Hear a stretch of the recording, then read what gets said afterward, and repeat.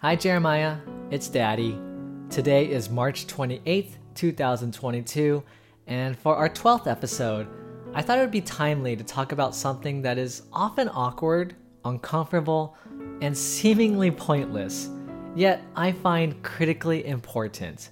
It's what most folks call small talk. I bring this up now because for the past several weeks, the pandemic is becoming less and less of a concern. As restaurants have fewer restrictions about indoor dining, and as more vaccinations and boosters are readily available, there is greater confidence that we won't get sick, or at the very least, if we do get sick, we have a good chance of bouncing back to full health. And with this regained confidence to be more social and physically present with others, your mommy, me, and especially you twins are being invited to more social gatherings. Naturally, these gatherings will prompt us to meet new folks for the first time and reunite with old friends. And when these encounters happen, there will be plenty of opportunities for small talk. And this is a good time to define what small talk is. It's something most of us engage in without even knowing. Small talk are those polite conversations that often focus on topics that are superficial. If you're simply asking the question, "How are you today?" and the conversation ends with, "Good, thank you," that's small talk. If you're in an elevator with someone and they make a comment about today's weather and you acknowledge it, that's small talk. And since small talks lack substance, it may seem to have little purpose in our lives. But I want to challenge this thinking. I believe that if done for the right reasons, with the right folks at the right time, small talk will directly lead to big outcomes. Keep in mind, if small talk is randomly initiated for the wrong reasons, then be very cautious.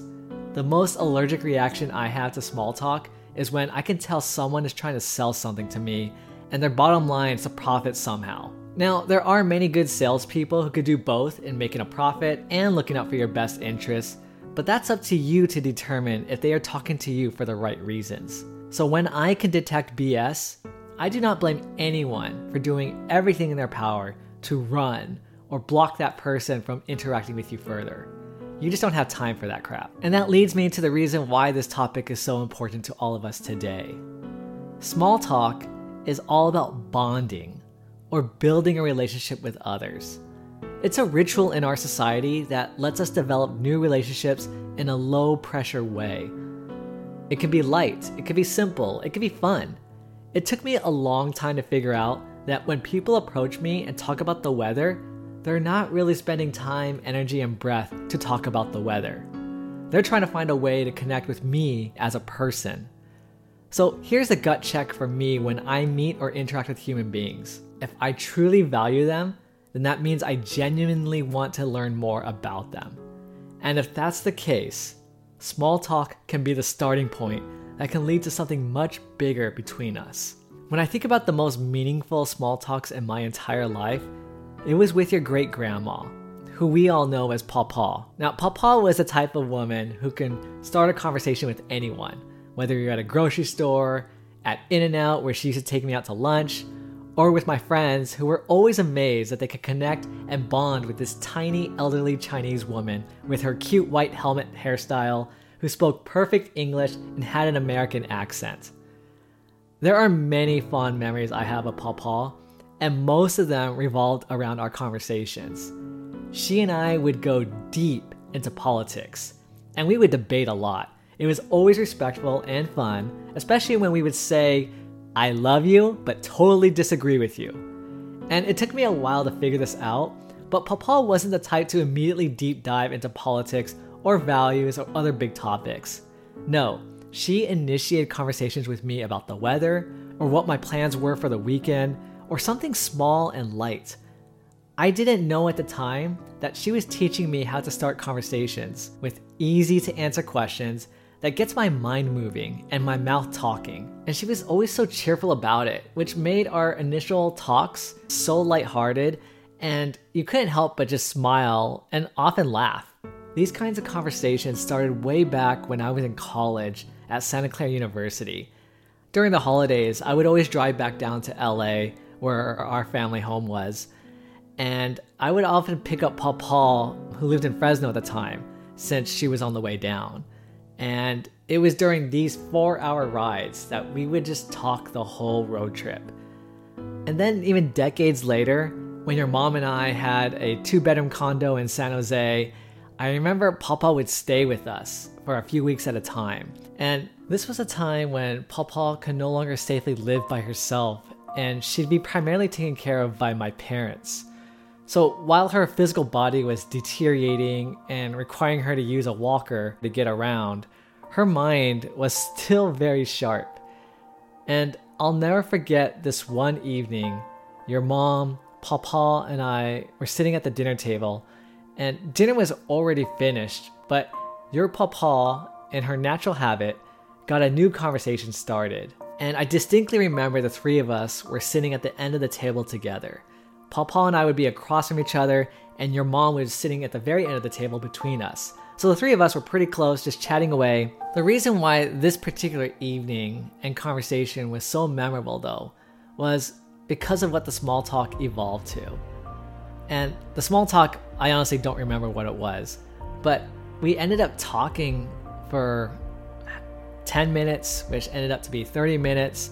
And during that time, we moved to that topic about family and how important it is to encourage and lift your children up. I remember nodding my head as this was nothing new, but something felt different this time. And that's when Papa, she reached her hand across the table and grabbed mine. And then she began to tear up. She said very quietly, almost as if she was whispering, "I've never told anyone this, but my mother said to me when I was a child, 'I hate you.'"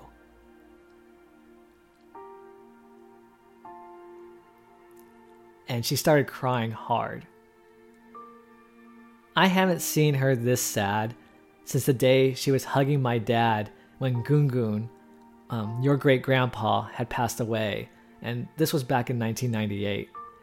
And now, we're back in 2010, 2011, shortly before you were born. And I remember holding her one hand with both of my hands, while your mom's hands were holding Papa's other hand. And at this point, we were all just crying at the dinner table together. And it was through this conversation and follow-up conversations with my parents that I learned that Papa had 10 siblings. I think she was the youngest or one of the youngest. And perhaps she saw herself as the runt of the family. I don't know.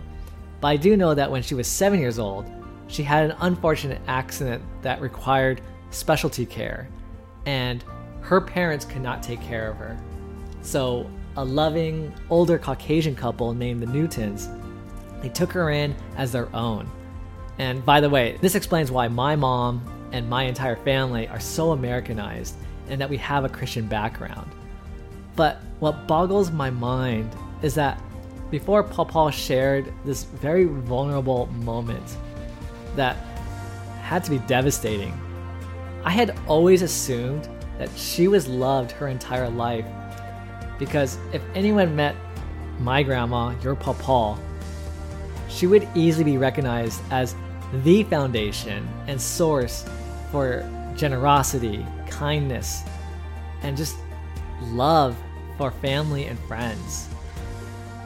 And I just assumed that these things were passed down from generation to generation. And while I think that is still true, I had no idea that Papa would be keeping something terrible, a wound that has been inflicted upon her at a very, very young age, that she has kept secret well into her 90s. And I remember her looking at me with the most determined eyes, with tears trailing down her cheeks. And she said that for her entire life, she would never, ever say, "I hate you," to anyone, especially her own children. And that hit me hard, because it's so evident that she didn't have an ounce of hatred for anyone. And I remember the conversation ended where she made your mom and me promise her that we wouldn't tell anyone this story until she passed away. So it wasn't until after April 28th, 2015, did we share this story with our family at a very small private celebration of her life. And I think everyone was just shocked, how something so terrible and hateful has really transformed Paw to becoming the most loving mom, grandma, and great-grandma. So I'm just sharing the story with you, Jeremy and Maya, because this was one of those moments in my life where you just did not expect something to happen from just a small talk.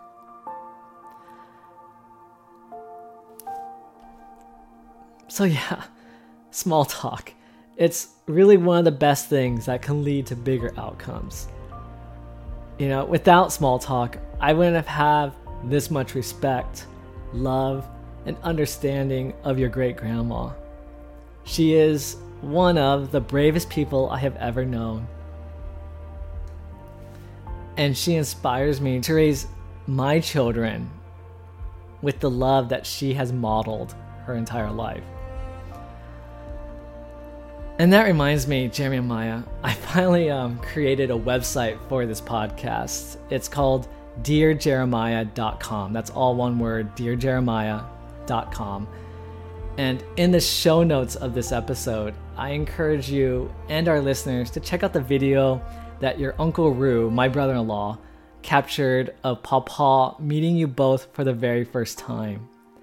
This segment's only about 10 seconds, but when you see this footage, I ask that you pay attention to Paw's face, her body language, her actions.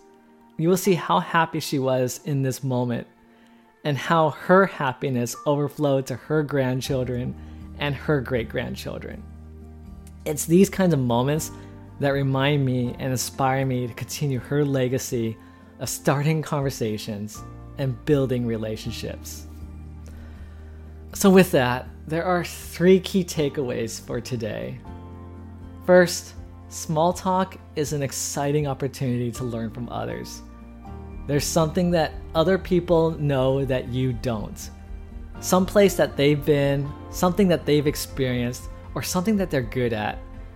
I firmly believe each person has this unique value, whether it's genius or wisdom, but there's a lot you can learn from each person you meet, even if it's just for a few minutes. Second, good small talk isn't a one-question conversation, but a bunch of very important follow-up questions. So the next time you find yourself in small talk, think about what allows the other person to share more, open up more, and be specific. That initial question is just a warm-up, preparing you for the more meaningful conversation to follow when you ask the second, third, fourth, and fifth question. Each question should be along the lines of, what might you ask someone to learn more about that particular experience, that perspective, or their story? It lets them know you're listening and you care, and only then will they feel safe to say what's really on their mind. Or like Paul, be more vulnerable and trusting in you. Third, don't be discouraged if you feel inadequate with small talks, or that it makes you feel uncomfortable in the beginning. Even if a conversation stays insignificant, that momentary connection between you and another person will be a pleasant experience because you have shown that you value another person's time. And that's a gift.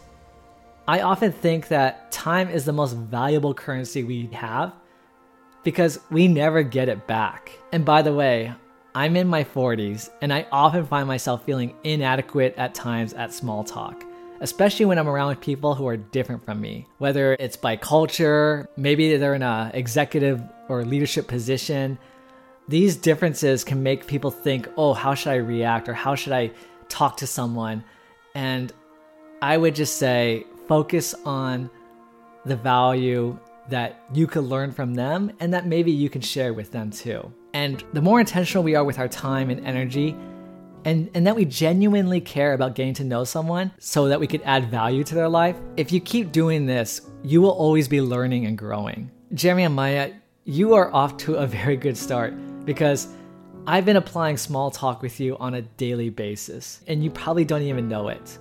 Much like how Pawpaw did to her children, to my siblings, to my cousins, and especially me.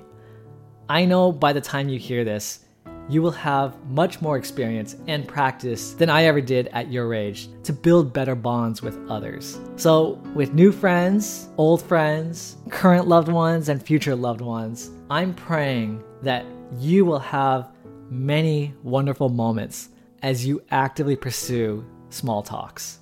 I pray that you are blessed by these conversations and that you can be a blessing to others. Love you.